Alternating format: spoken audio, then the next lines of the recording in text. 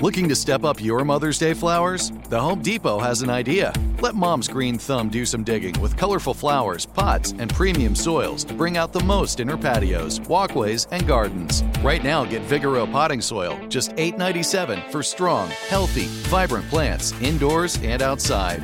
Shop our wide selection online and pick up your order in-store and give Mom the gift of a beautiful garden. Get Vigoro potting soil, just $8.97 at the Home Depot. How doers get more done. When you buy Kroger brand products, you feel like you're winning. That's because they offer proven quality at lower than low prices. In fact, we guarantee that you and your family will love how Kroger brand products taste, or you get your money back. So next time you're shopping for the family, look for delicious Kroger brand products, because they'll make you all feel like you're winning. Shop now, in-store, or online. Kroger, fresh for everyone. Whether you're a savvy spender maximizing your savings with cashback rewards, a thrifty rate watcher seeking the lowest interest, or a travel enthusiast looking for extraordinary perks, Kemba Financial Credit Union has a visa to complement your lifestyle and unique needs. Apply today at Kemba.org to unlock a limited time 2% cash back on purchases and pay 0% interest on balance transfers for an entire year with a new visa from Kemba. You deserve a card that works for you. Restrictions apply. Offer ends June 30th, 2024.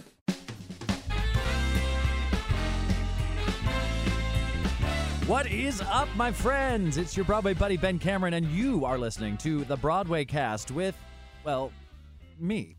On today's show, we're doing a rock musicals deep dive.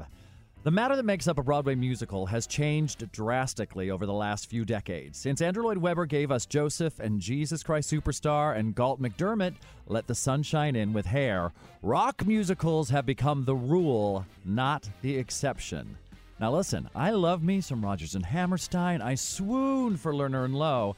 But there's something about an electric guitar slicing through an orchestra that takes us to someplace visceral and exciting. Early rock and pop musicals like Pippin eventually paved the way for the jukebox musical, which is as common today as any other genre on Broadway. And the cray-cray thing is, a lot of them are great. Who saw that coming? Whether we're telling the true life story of a legendary rock icon like Jersey Boys or Carole King, or molding an artist's catalog around a new story a la Jagged Little Pill and American Idiot, rock and roll undoubtedly is here to stay. Be it Hedwig, Tommy, Rock of Ages, Rocky Horror, a whole new generations of Broadway singers has emerged with rock-seared, super amped voices.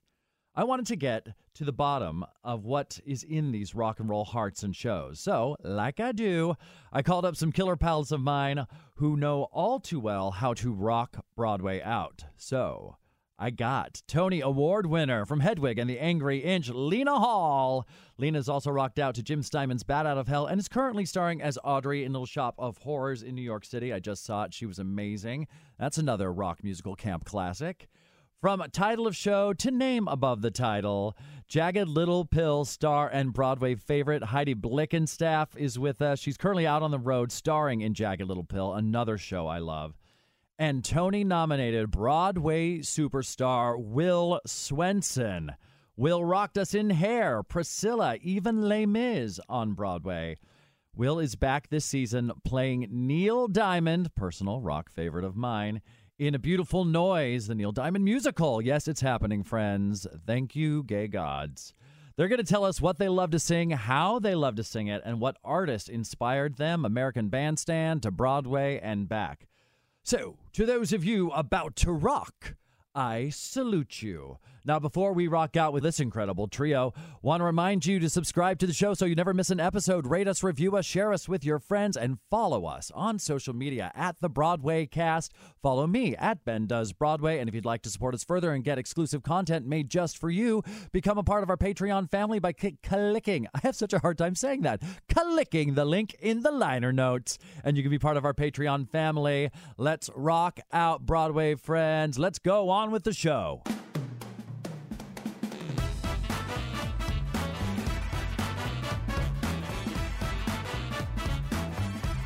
It was just that jingle was so great. The jingle jangle all the way. And poof, just like that, we're here in the room. It's so good, so good, so good. Do you see what I did there? I did. Yeah. It had to happen. I'm here with our stars today. Let's say hello to them in real time. First off, we've got Tony, award-winning star of Hedwig and the Angry Inch. She's currently starring as Audrey in Little Shop of Horrors in New York City, which I just saw. And she's also appeared in Cats. I think that's really important that we get that out of the way, that you were in Cats, because I don't think enough people are talking about it. Lena Hall is here. Oh, hello. Thank you for having me. Hi. Hi, great to have you here. Lena and I had a podcast before podcasts were cool. We did. Way back in the day, back when we started our mornings with a big guzzle of Jameson.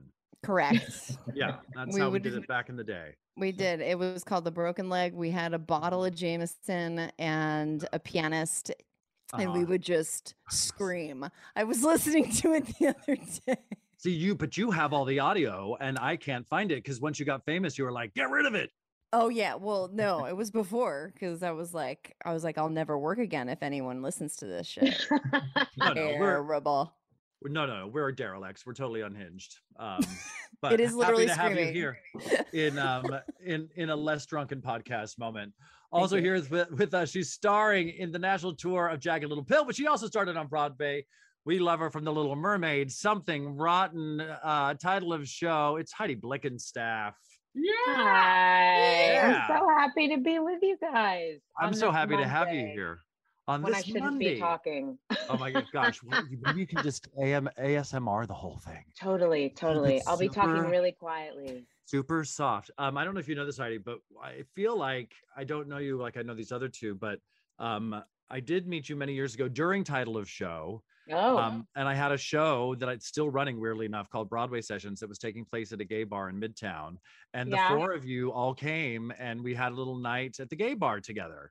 Totally. I remember that now. Did we sing that night? You did sing. Did we sing We Belong? What did we sing? We sang, I mean, we were hawking all kinds of crap back then, but like, I can't remember what did we sing from the show or did we sing something we had repurposed? I have a memory That's of a very good question. And I don't think there's footage of that either. But I know that I got a bunch of weird people to leave voicemails kind of like in the show that we played throughout the night that were very deranged. Anyway, it's great to see you again. Likewise. I'm a great big fan. And he is Broadway's Neil Diamond from A Beautiful Noise. He's also appeared in Hair, Les Mis, Priscilla. He is the great Will Swenson. Is rounding out our panel. Hi, Will. Hi. I'm sensing a pattern in that you've recorded things with our other two guests that you desperately want to either get rid of or discuss. I don't think we have any previously recorded stuff we need to worry about. Well, it's not that we have to worry about. I think we have plenty of past life experience that is questionable. I don't think anyone caught it. That where we, from Utah anyway. That's where we hearken from. We go all the way back, Ben. All the way back. His family owned a theater company that I used to do plays in when I was a little kid, and then I was his understudy in Europe. True story. Amazing. That was 100 years ago. Ben, that was 25 years ago. Yeah. Yes, it was 25 years ago. That's why you don't have any footage of that. Thank God. Like, because we've been around long enough that this was all before TikTok and I have YouTube some Polaroids. Yeah. You know what? Yeah. With that have the Sharpie date on it so you could remember that. Thank God though, Heidi, because I don't know that I could have survived coming up in this business with the social media of it all. I don't know with everybody taking a picture and posting it and all of that. I'm grateful. I'm grateful that there was a time before all of the social when we were coming up. We're safe. We're the last generation to not have it. Yeah. Before we get into it, I'm always interested in our community. We like that word a lot. The community. Where have your lives, Heidi, Will, Lena, where have your lives intersected before? Have you worked on projects together or just bumped into each other at Sardi's, or is this a first time meeting? First time, and I'm such a hardcore Hedwig fan. Hardcore. Love it. Love you. And I'm thrilled to be doing this with you today. Samesies. What? Both. That's fun. Yeah, totally. Bringing people together. No, fellow rocker princess. Oh, thank you. She is a rocker princess. Yeah. Which I will say, seeing your Audrey, Lena, you brought such a great sensibility to it. I loved your take on her. And I love how you brought your voice to it, because there's so much laid on top of that with the Ellen Green affectations that people have in their brains. And you were just so successful in bringing yourself to it. I loved it. Thank you. You're welcome. You know, I was a little nervous. Well, I took the job and I was like, I'm not going to see the show before I do my first rehearsal. And then I'm not going to watch the movie again, period. It had been a while and I was like, I just want to come in with some kind of at least as much of a clean slate as I possibly can. Cause you know, replacing you take what that person is doing and it definitely tells you what you're going to be doing. But I was like, I'm sure I don't know what she's doing. I don't know what Tammy's doing. I'm just going to go in and I'm going to do my first rehearsal first, and then I'm going to watch the show. And so I did that. And when I saw her do the show, it completely blew open my mind for what I could bring to it. It was like watching her. I was like, okay. So it could be that, which means that it can also be something completely different as well. And then that was like such a great way to go into it, because she was so she was completely heartbreaking. It was like watching someone you know, like a real drug addict playing. Like, it was so rooted in reality. It was kicked while they're down. Have a real drug addict being kicked while they're down. Yeah, I mean, it was amazing I was just like, whoa, she's so in it. And it's like film version of just like the depth and the sadness and the I was like, wow, I had no idea it could be like that, because all I ever knew was the Ellen Green version. But that's also fun. Just that. Yeah. For a piece that so many people just view and love for the camp factor and can kind of perceive as fairly fluffy. So yeah. Anyway. It was fun to just be like, oh, I can take her seriously. And then you read the script and you just like dive into it a little more and you're like, oh, she was never really written that way. That was Ellen Green's take on it. The way it's written is very dark and can be very grounded, I guess. And so I just tried to approach it that way. And that seems to work, although I have no idea what it looks like, because I'm, you know, up there. Yeah. As that's performers have no idea what we look like on that stage unless we get to see. Thank God. Thank God. I never want to know. I'm sure I would quit. No. I mean, the it's for other people. I see in B-roll, I'm like, oh no. Oh no. I thought it was something completely different. That's what I sound like. It's crazy. Oh no, never. I never want to know. It's for the people, not for us. I know. Totally. We like to start off with a little gameplay. Since we're focusing on the rockier side of the musical spectrum today, we're going to play a game called The New Show Tunes. Here's how it's going to work. I'm going to name songs that have become show tunes due to the jukebox musicals they come from. And the first person to jump in, get in there quick, and name the musical that these show tunes are from, these new show tunes, gets the point. There are extra points if you sing from the show, and you'll be getting your prizes via FedEx sometime next week.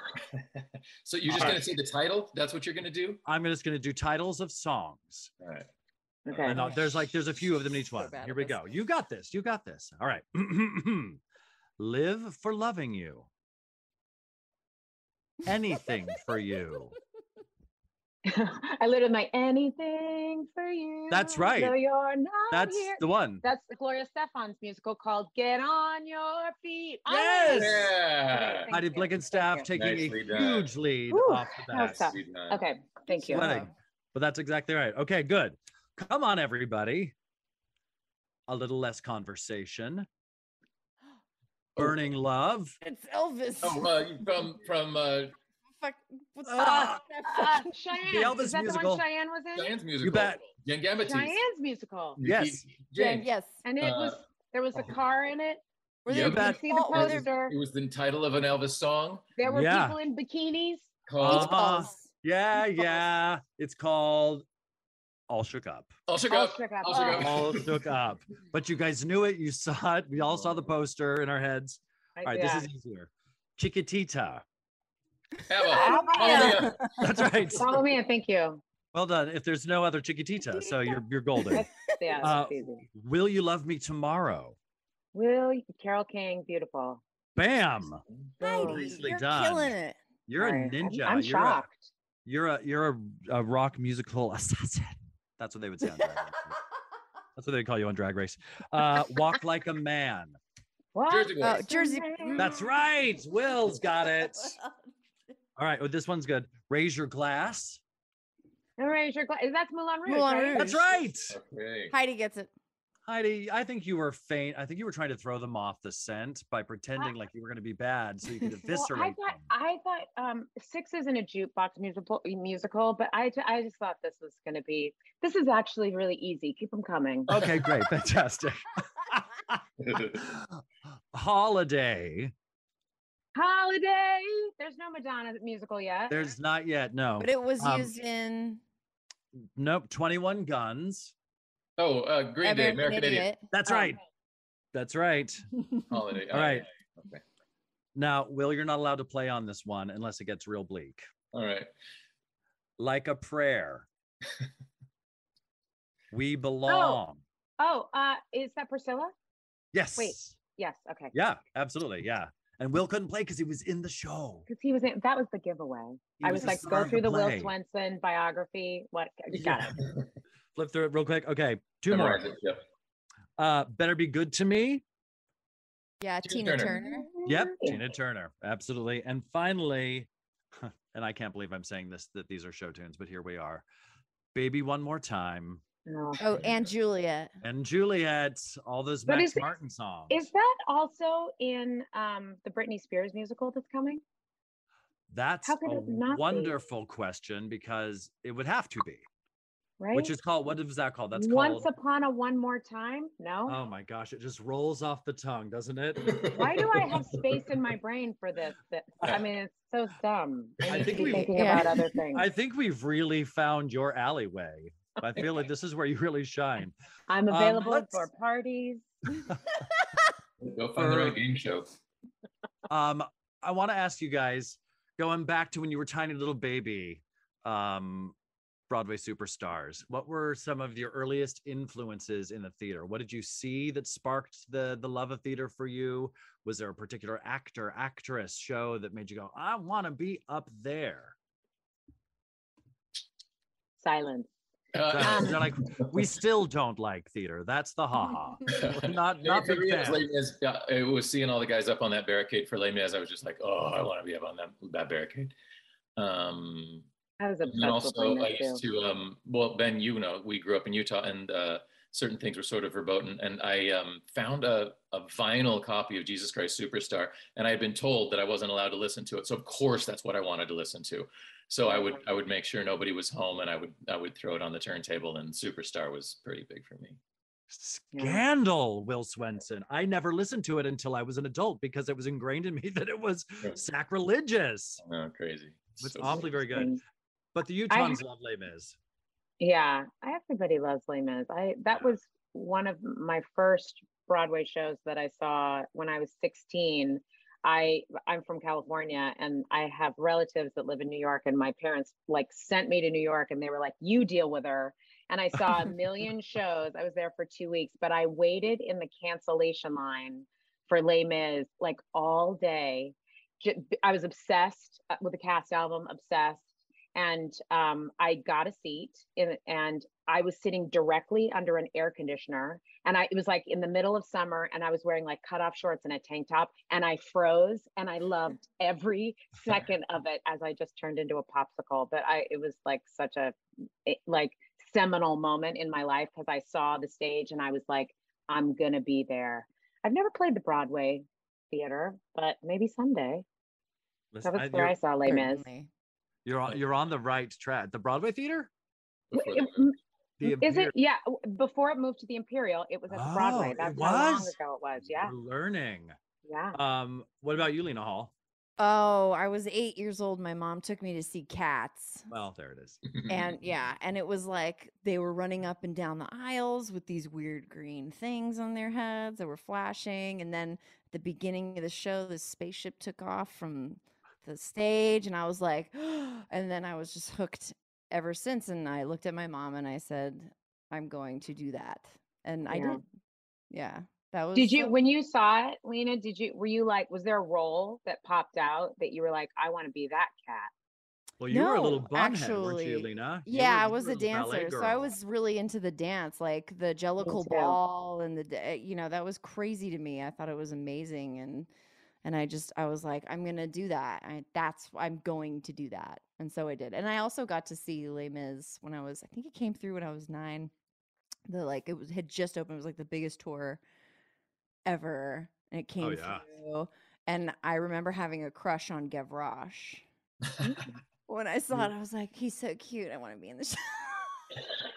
Oh my gosh. Well, don't tell her what happens to him later on in the program. I know. Very sad. And well for Gavroche. No, it doesn't. Will, was that, with that being kind of that show having such an impact on you, what was the feeling when you played Javert? Oh, when I finally got it? It was relief because I'm not kidding you, Ben. I auditioned, I don't know, it feels like 100 times to be in Les Mis. And I got called back 300 times and never got it. And then there was a revival and I didn't get that. And it was just like this part, I was like aging up through the parts that I could play. And I was like, oh, well, I'm never going to play this show. And then Cameron went for one more revival. And I was like, I'm too young to play Javert, but I'll totally go in. And somehow I got it. And it was just like this relief. I was like, oh my God, I got it. It was meant to be here. Listen, there can be 99 Les Mises in a room. And if only one believes in you, then that's the one that's the most important. So because we're talking about these rock musicals that you guys are associated with today, what were you? Les Mis. Which I mean, the truth, they both are pop rock stars. What did you enjoy as younger people? I would say secular music. Well, I mean, were there pop and rock artists that you loved as well that you feel like influenced you? Or was it all show tunes all the time? No, for me, it was mostly pop rock influences. I was obsessed with, Hall & Oates. I mean, like early days, like Olivia Newton-John. Like I remember, and oh my God, poor little Out. Her death just rocked me so hard. I would listen to how she would shape her vibrato and her phrasing. And she also felt like an actress to me with how she would deliver a song. It was very inspiring to me as a kid. And I was obsessed with Xanadu, obsessed. And I'm in LA right now and I drive past that building. Anybody, that crazy like Art Deco Xanadu building? I'm like, oh my God, it's going to build the exteriors of Xanadu.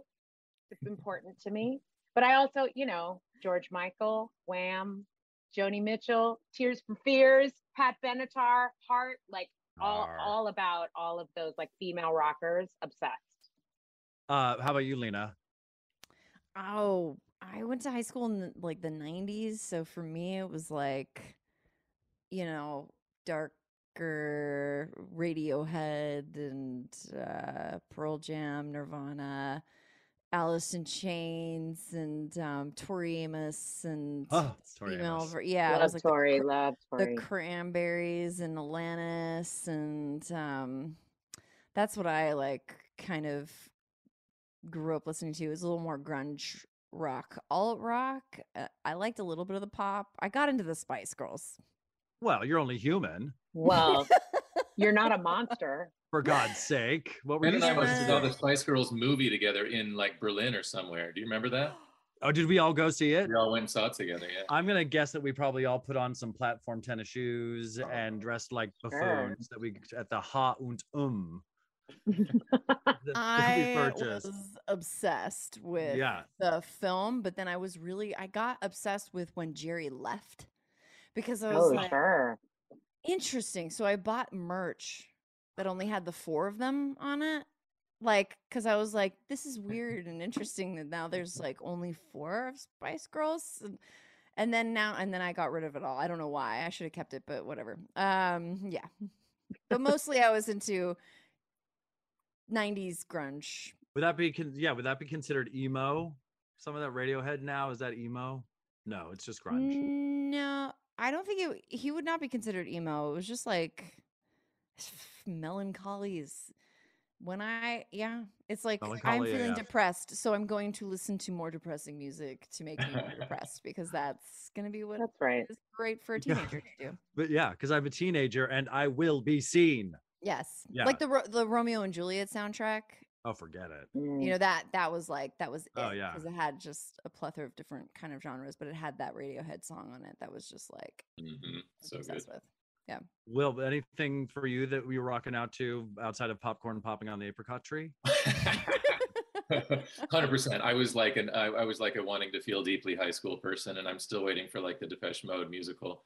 I was all and the Cure and the Cult, and just like feeling deeply and kind of screaming songs.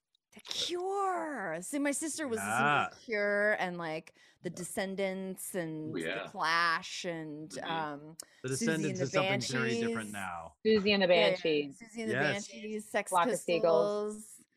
Like she was like, I was, and so via her, I was like super into punk rock as well. Excellent.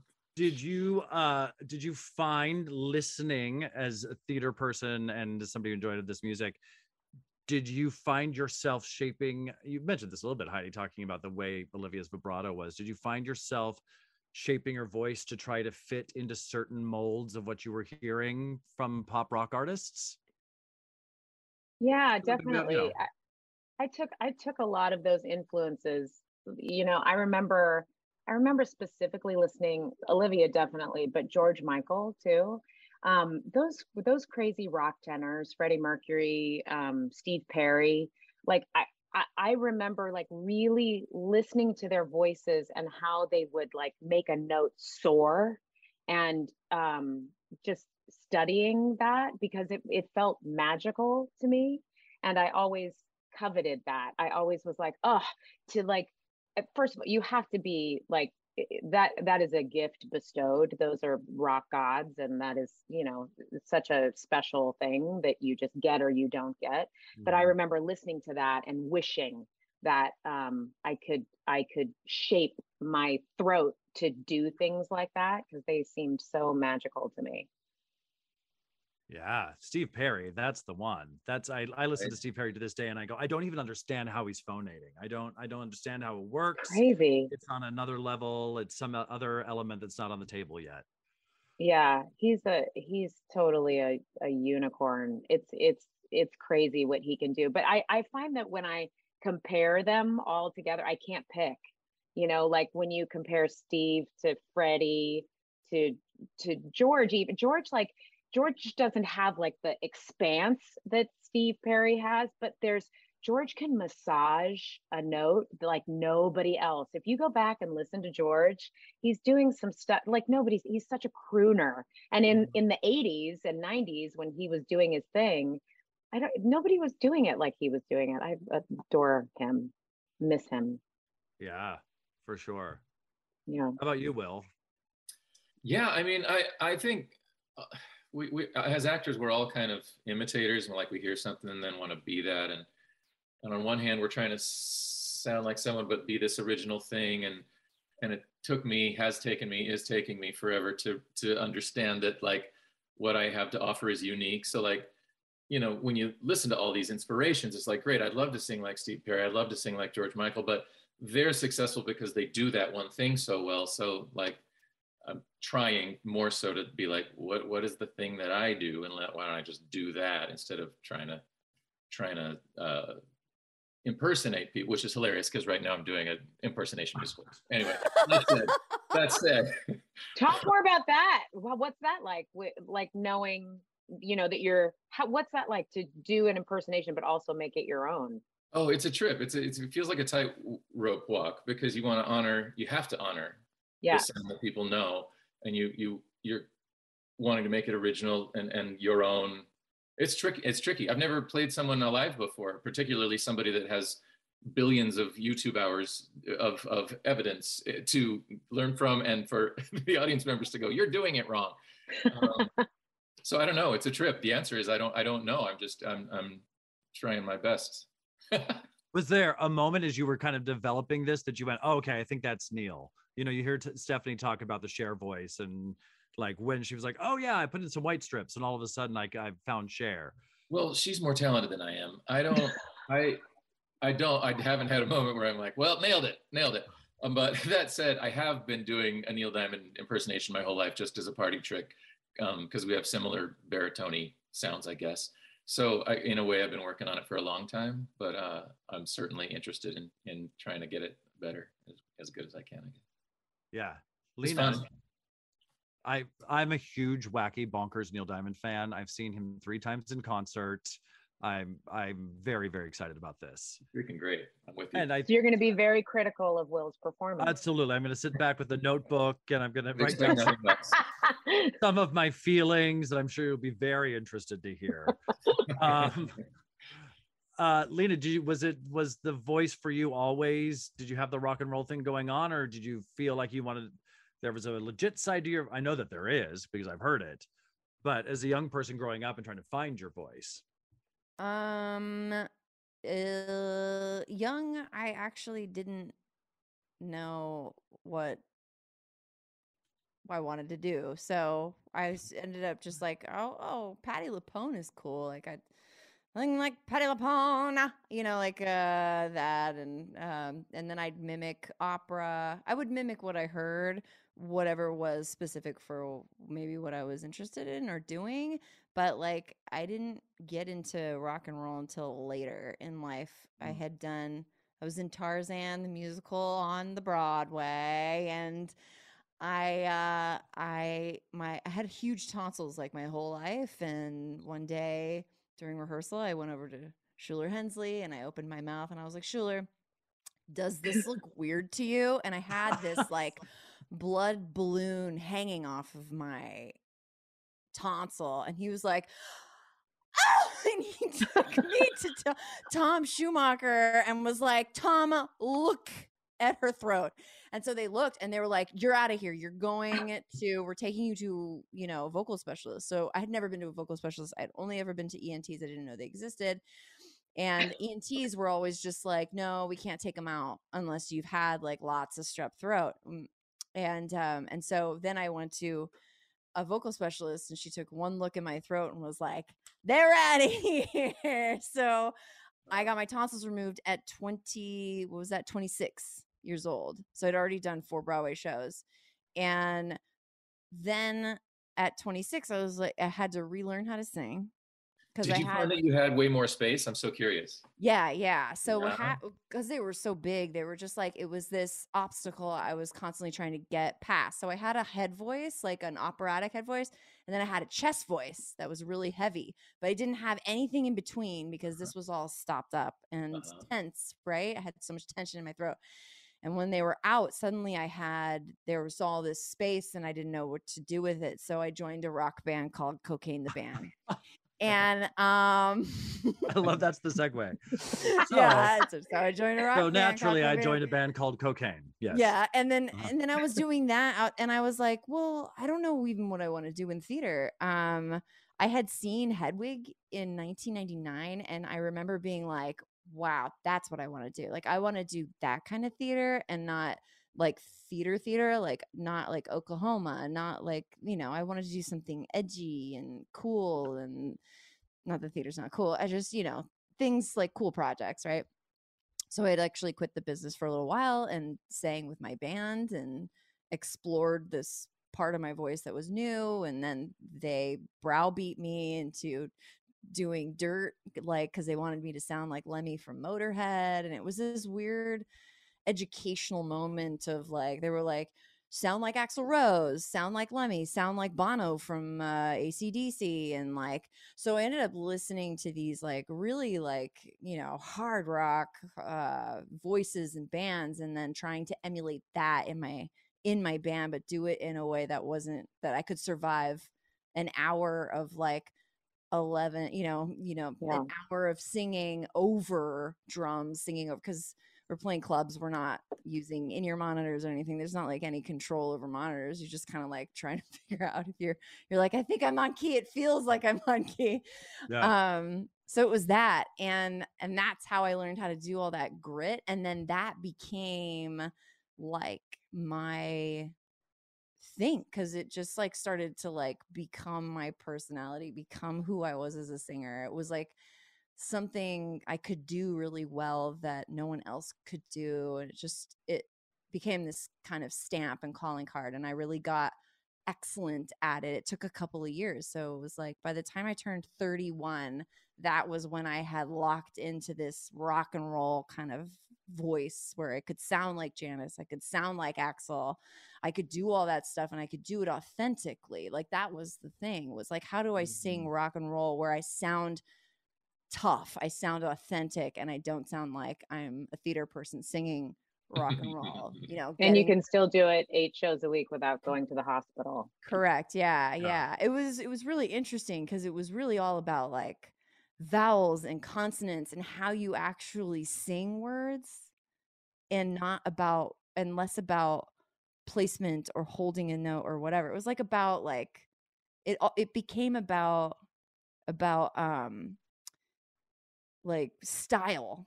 It was just like style. It was like, I'm a badass, and that like it I'm a badass and I'm from the other side of the tracks. It was like that. And then I started drinking a lot, and there was a whole other side of the story. But I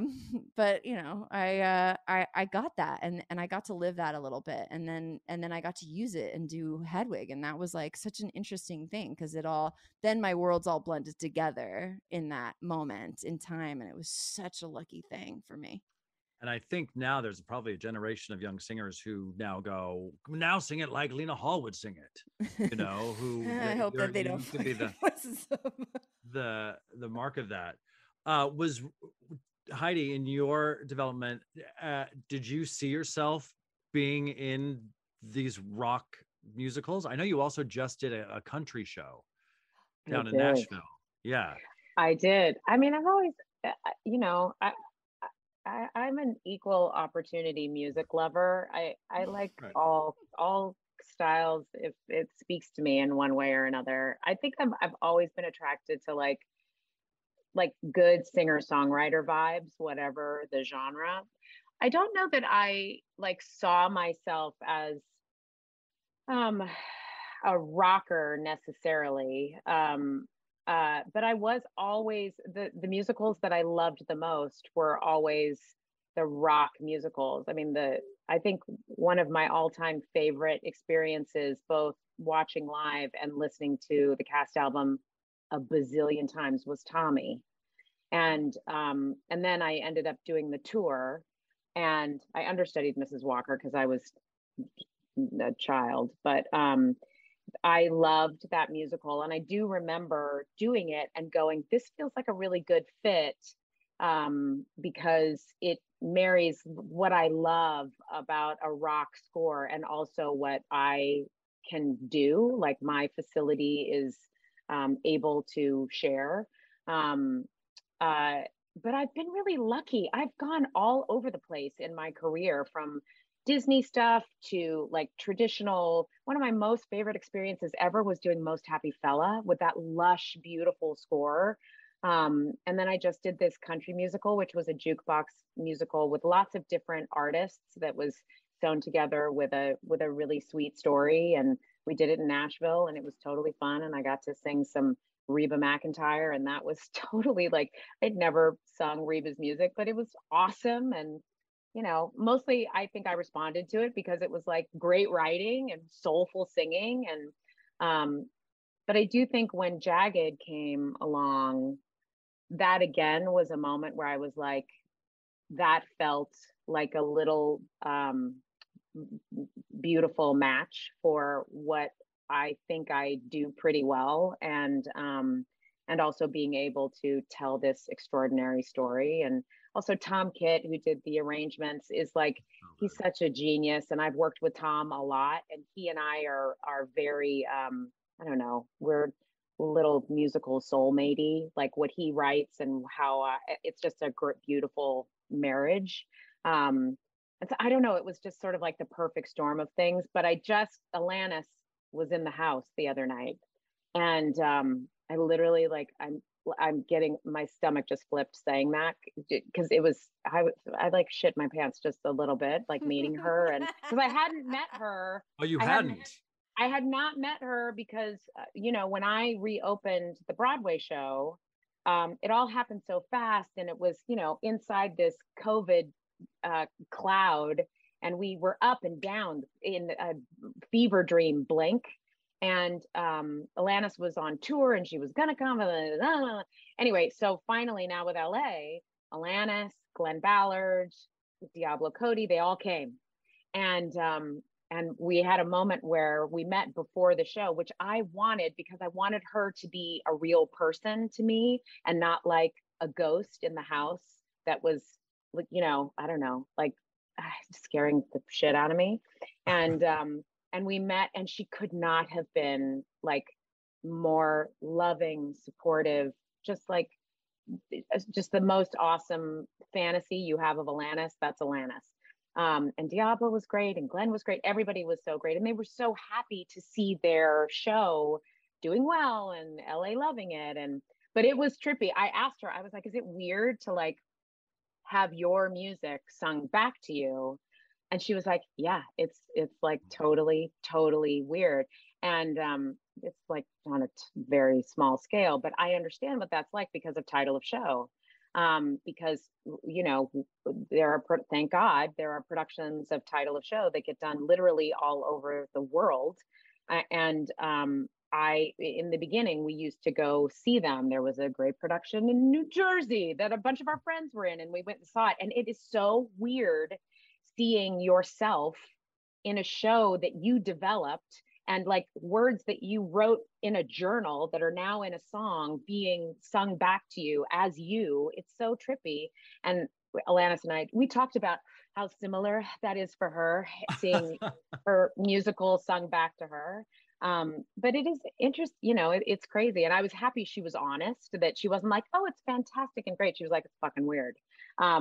But when I was singing like Forgiven and Uninvited, and those songs are so iconic, and that Jagged Little Pill belongs to all of us. We're all so obsessed with it. And audiences, like literally before we start singing, they start applauding because they're like, oh, here it is. And you're like, I am going to disappoint you.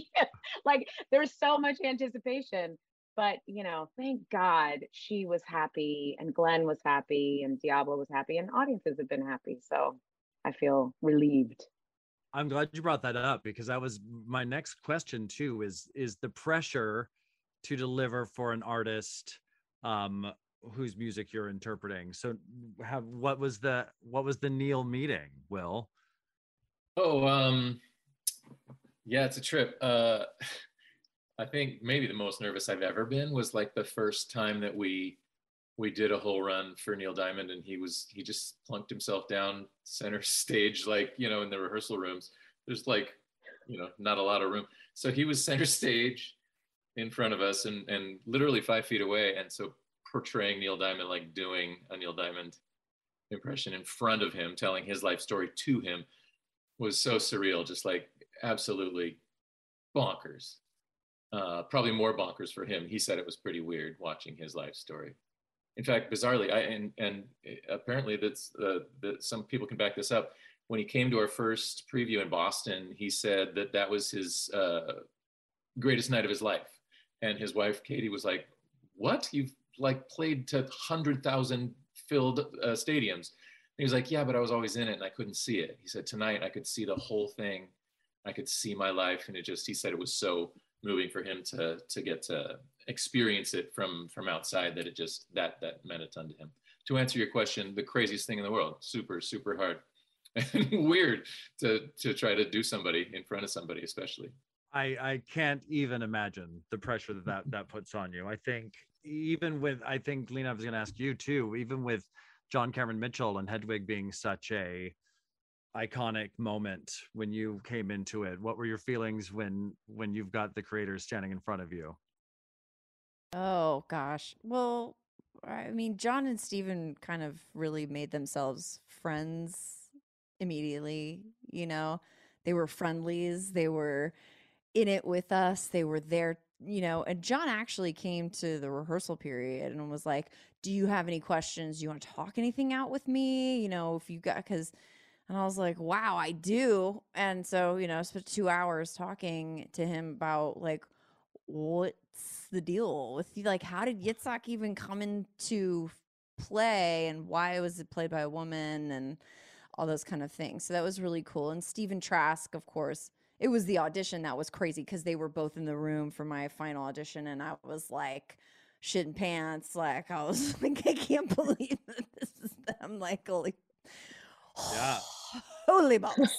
Yeah. But like, I actually did all of the workshops and stuff for Cher, and I couldn't end up doing Cher show it was me and oh my God, why am I blanking on her wonderful name? Oh, Michaela Teal. nope, Great. no, she won. Stephanie. Yes. Lost. Thank you. It was me, Michaela, and Stephanie. We had done it, and I had done all the previous readings and workshops and stuff like that. And so when Cher would come, it was like her in a giant hat with sunglasses on, sitting there in the second row of people that they packed around her so she could kind of hide in back. And it was like, are you embarrassed by me? Or do you love it? Like, I don't know, because I got to make sure that I'm not being a caricature, that I'm actually making you a human being, right? And then Alan Menken came and saw me in Little Shop, and I didn't know he was in the house. Thank God. Thank God. Yeah. I hate that. I hate it. God, because then after the show, Rob was like, "Hey, this was a great night to get a standing ovation on Suddenly Seymour." I was like, "Oh yeah, it was, yeah." Why? Like, "Oh, you know why, right?" And I was like, "Why?" I sure don't. It's like, the man is here. I was like, "Oh shit, I wish." And then you're like, "Well, I wish I had known, because then I would have." But then you're like, "Well, no, I kind of glad I didn't know." But then, do I wish I had known? Would I have done anything different? It's just like one of those things you can get in your head as a performer, like really Sure. easily. Sure. Mm-hmm. But I think that's heightened when you're dealing with these icons that you're bringing their music to life. Why is it that you think that it's become such a trend? Why is it that all of these prolific pop rock artists are so drawn to bringing their stories, whether it's like Jagged, creating a new story around iconic music, or telling a life story? Why do you think pop artists are so drawn to the Broadway side of things? Is it the money?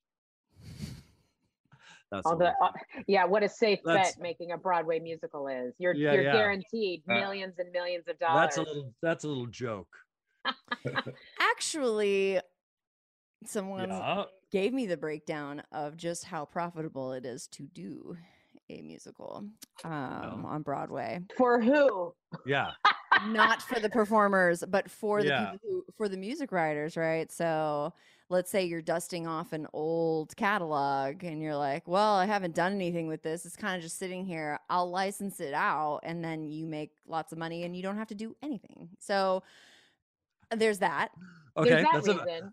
That's a great reason to do just about anything. Frankly. Because no one makes any money on music anymore, because unless you're touring, there's no money to be had in sales on Spotify. What are you going to get? 0.01 cents? Like nothing. You have to tour. And if you're not a touring artist, what are you going to do? You're going to license your music out. And so that's, I think that is one of the main reasons, not to be dark about it.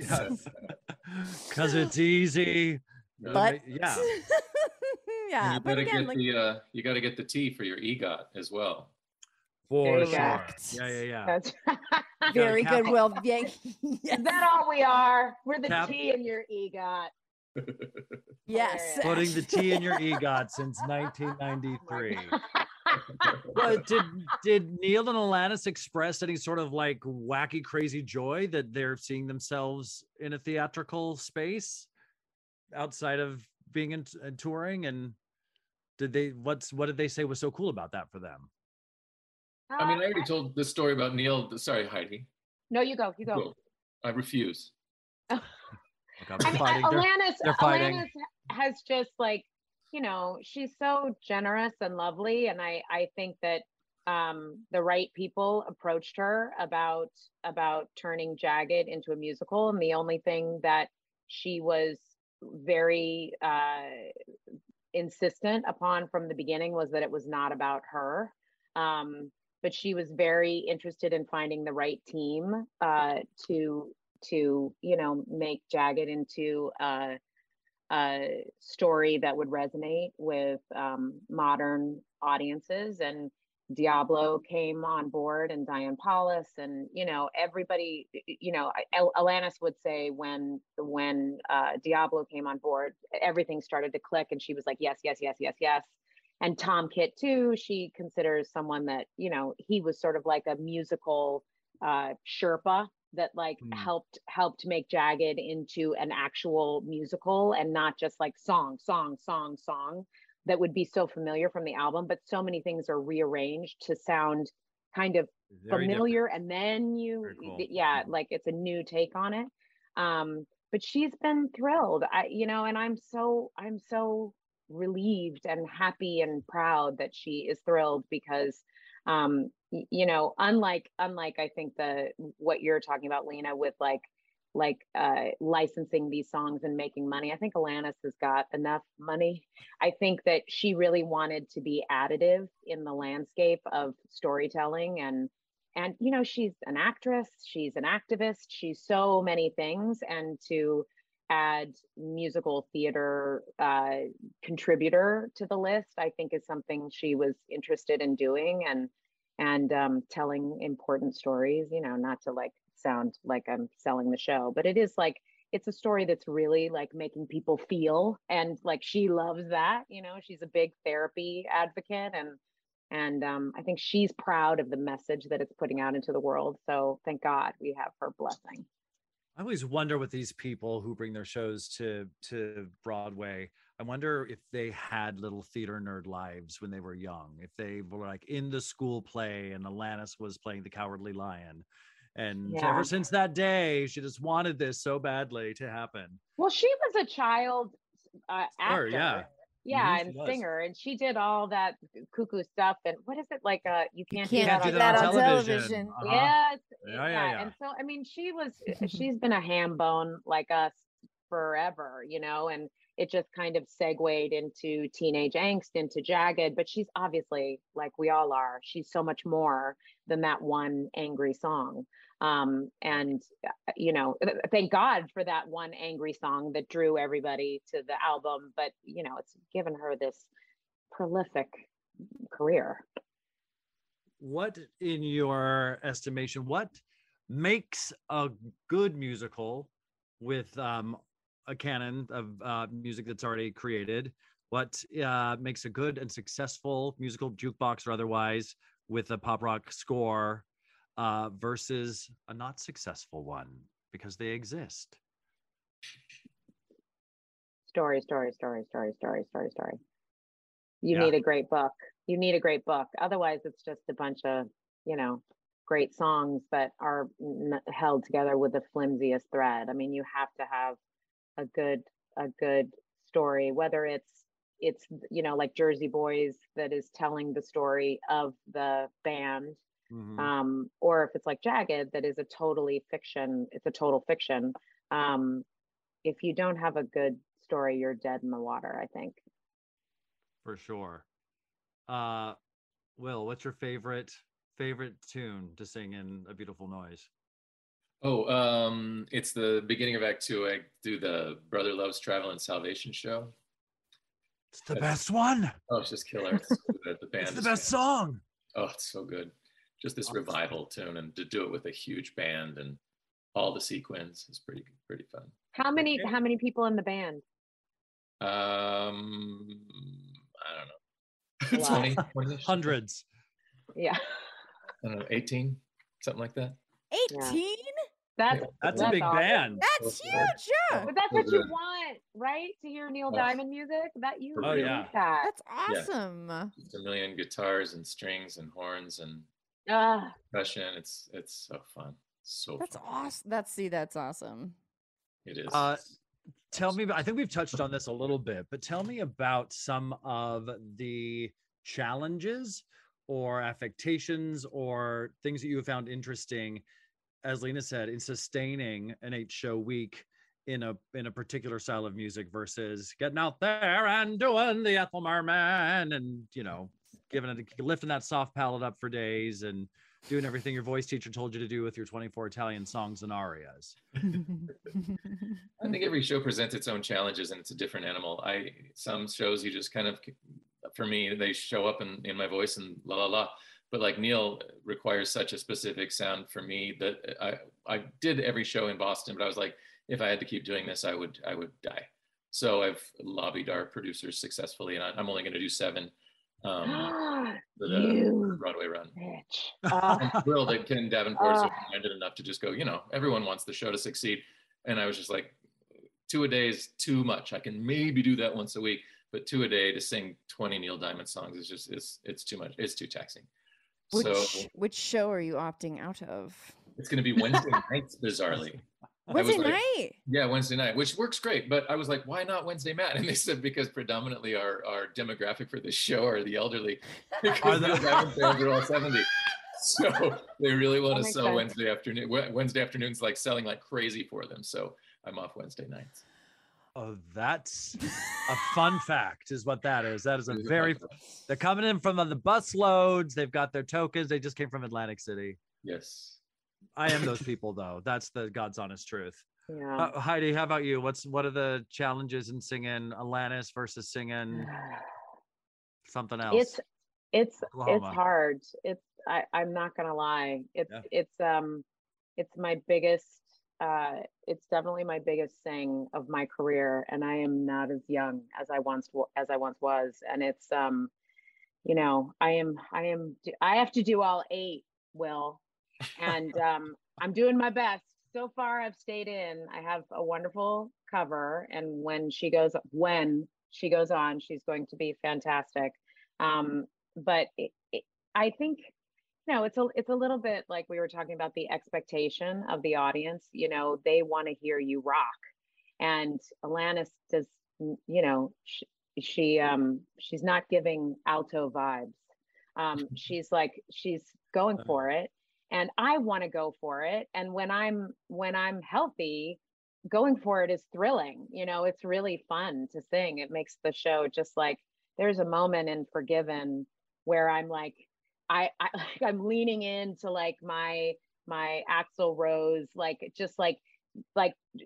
trying to convince myself that I am a rock god. I don't really believe it, but I'm trying to pretend at least, because people came to hear that sound, and I put a lot of pressure on myself, and I really want to deliver. But it is like, these two little tiny little flimsy muscles in my throat are like, bitch, please. So we'll see how long I can make it. I'm gonna do my very best. I have no tricks except my life is not fun. This is as much fun as I'm having right now. I go to bed early, no drinking, no nothing. Sleep, hydrate. Right. Well, you could always just get your tonsils out. I hear that works wonders. I hear that's just going to open me right up. 100%. Take your tonsils out. You've all had. Go ahead, Lena. No, I have the most unpopular opinion when it comes to singing shows. Because I'm now I got to hear it. I know, now share. What is it? What is this? Okay. Controversial take. Okay, well, 8 shows a week for me, because when Hedwig we did only 7 shows a week, right? And that was crazy because I was so used to an 8-show week thing. I was like, I don't even know what to do with myself with this much time off. It's so weird. And Heidi's gonna kill you. And I was I was like dying for an 8 show. So what did I do for myself? I gave myself an 8-show week by always booking shows with my band after night shows. So I would do double shows. And then when I did the tour of Hedwig, they said, hey, we want you to play Yitzhak, but then would you do 1 night a week as Hedwig? And I was like, yeah, of course, like so fun. And they were like, well, we will make sure you only do 7 shows a week, and the 8, whatever, so they were like, you can take 1 show off as Yitzhak and to do Hedwig. And I was like, no. This opinion of no, I can do 8 shows a week. I am a badass. I'm going to do 7 shows as Yitzhak and 1 show as Hedwig. Let me tell you, boy, do I wish I had this week, because I would do Hedwig on a 2-show day. I would do Yitzhak in the matinee. And then, because I was like, it'll be a good warm up, like an asshole. And then Hedwig at night. And I would stand backstage right before I was going to go on as Hedwig. And I was like, the fuck did I do to myself? So yes, 7-show week is very good. I have the unpopular opinion in my head saying like, it's a challenge. You can do it. Like, you know, like, and then this is what you trained for. Yeah, exactly. But now I'm back in the 8-show week doing Little Shop of Horrors, and it's taking my body. It's been a long time since I've done a show because of Snowpiercer TV, and being stuck in Vancouver. But like doing 8 shows again, this past week was my 3rd week doing it. And like now finally my feet are starting to hurt from the heels. They're very high heels. Really hard to go up and down the stairs. I'm like, oh, should I wear this corset or is this a bad idea? They say it's not the work, it's the stairs. It's the stairs. Yeah. It's interesting. Getting older really sucks. I mean, it's when I was 30, I could roll out of bed and belt an E. And now I'm like, sweet wounded Jesus. It's like, it takes a lot to get my ass out there. And I mean, we've got 5-show weekends here in LA. And by the end, literally by the end of the show last night, when we were taking our curtain call, I was like, ah! I like screamed during the curtain call and somebody snapped a picture of it. And people are probably thinking I'm rejoicing. And I was literally, it was relief. It was like, thank God I made it. I made it through all 8 shows this week. It's bananas. Being old and doing this is no joke. It's not for the faint of heart. That's all there is to it. The body. The body is like, you're like, why is this hurting now when I never had this hurt ever in my life? And now I'm so glad it's your elbow. No. It's just like a little scarecrow elbow. Nothing. Now I have a frozen shoulder for no apparent reason whatsoever, other than I'm doing 8 shows a week. Yeah, it's great. I love it. You all have these incredible careers outside of the projects you're working on now. What are your proudest moments of your career? Your theatrical career thus far? You've done some fun stuff. I am, there are some moments that are crystallized for me. And I think, title of show was something that, like not many people saw, but because I was a part of a collaborative team that made something and it got all the way to Broadway. And, the people that did hang in there with us, I mean, we were on Broadway for, it was not long. It was more than 100 shows. So we're not on the wall at Joe Allen's, but, I think, I think that, being a part of a new musical that you helped make, and having that, it was so well received by the, 9 people that loved it. Standing on stage, especially like our first preview, our opening night, our closing night, those are moments. I always like the wall of love that was coming at us in those packed houses. And I always wish it felt like the most powerful, natural, like a waterfall or something coming over. It was so much positivity that I wish I could take every human being and put them there for just a moment so that everyone could experience what that feels like. And Lena and Will, you know what that feels like to have an audience.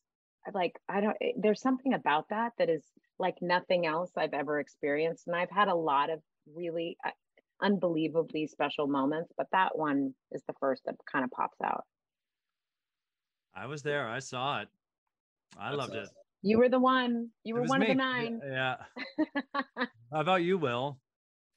I'd have to say Hair. That was just sort of my coming out party in the Broadway world a little bit, and it was of a time politically things were lining up in our country that our story really resonated in a great way, and it was just a good fit character wise, and a role where there's like no wrong answers, just like I could literally choose to do anything every night, and so the show was just different every night, and that feels like top of the mountain for me. You were incredible in Hair. Thank you. You really Heidi, were. I'm so sorry I never saw you in Title of the Show, and I was excellent.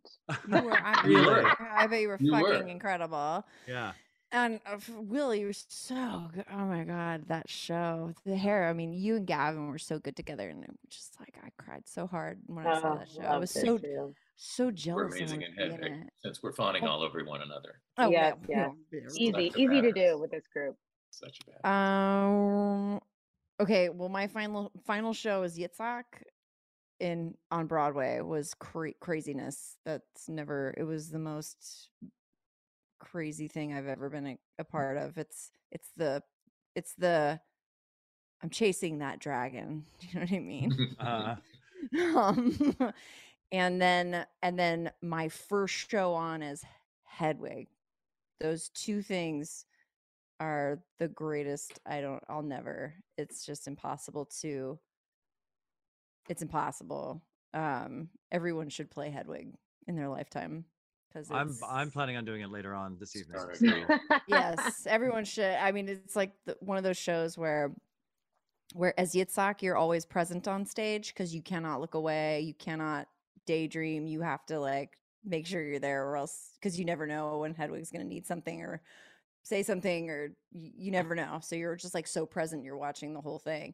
But as Hedwig, you're gone. You disappear. You've left your body for the day.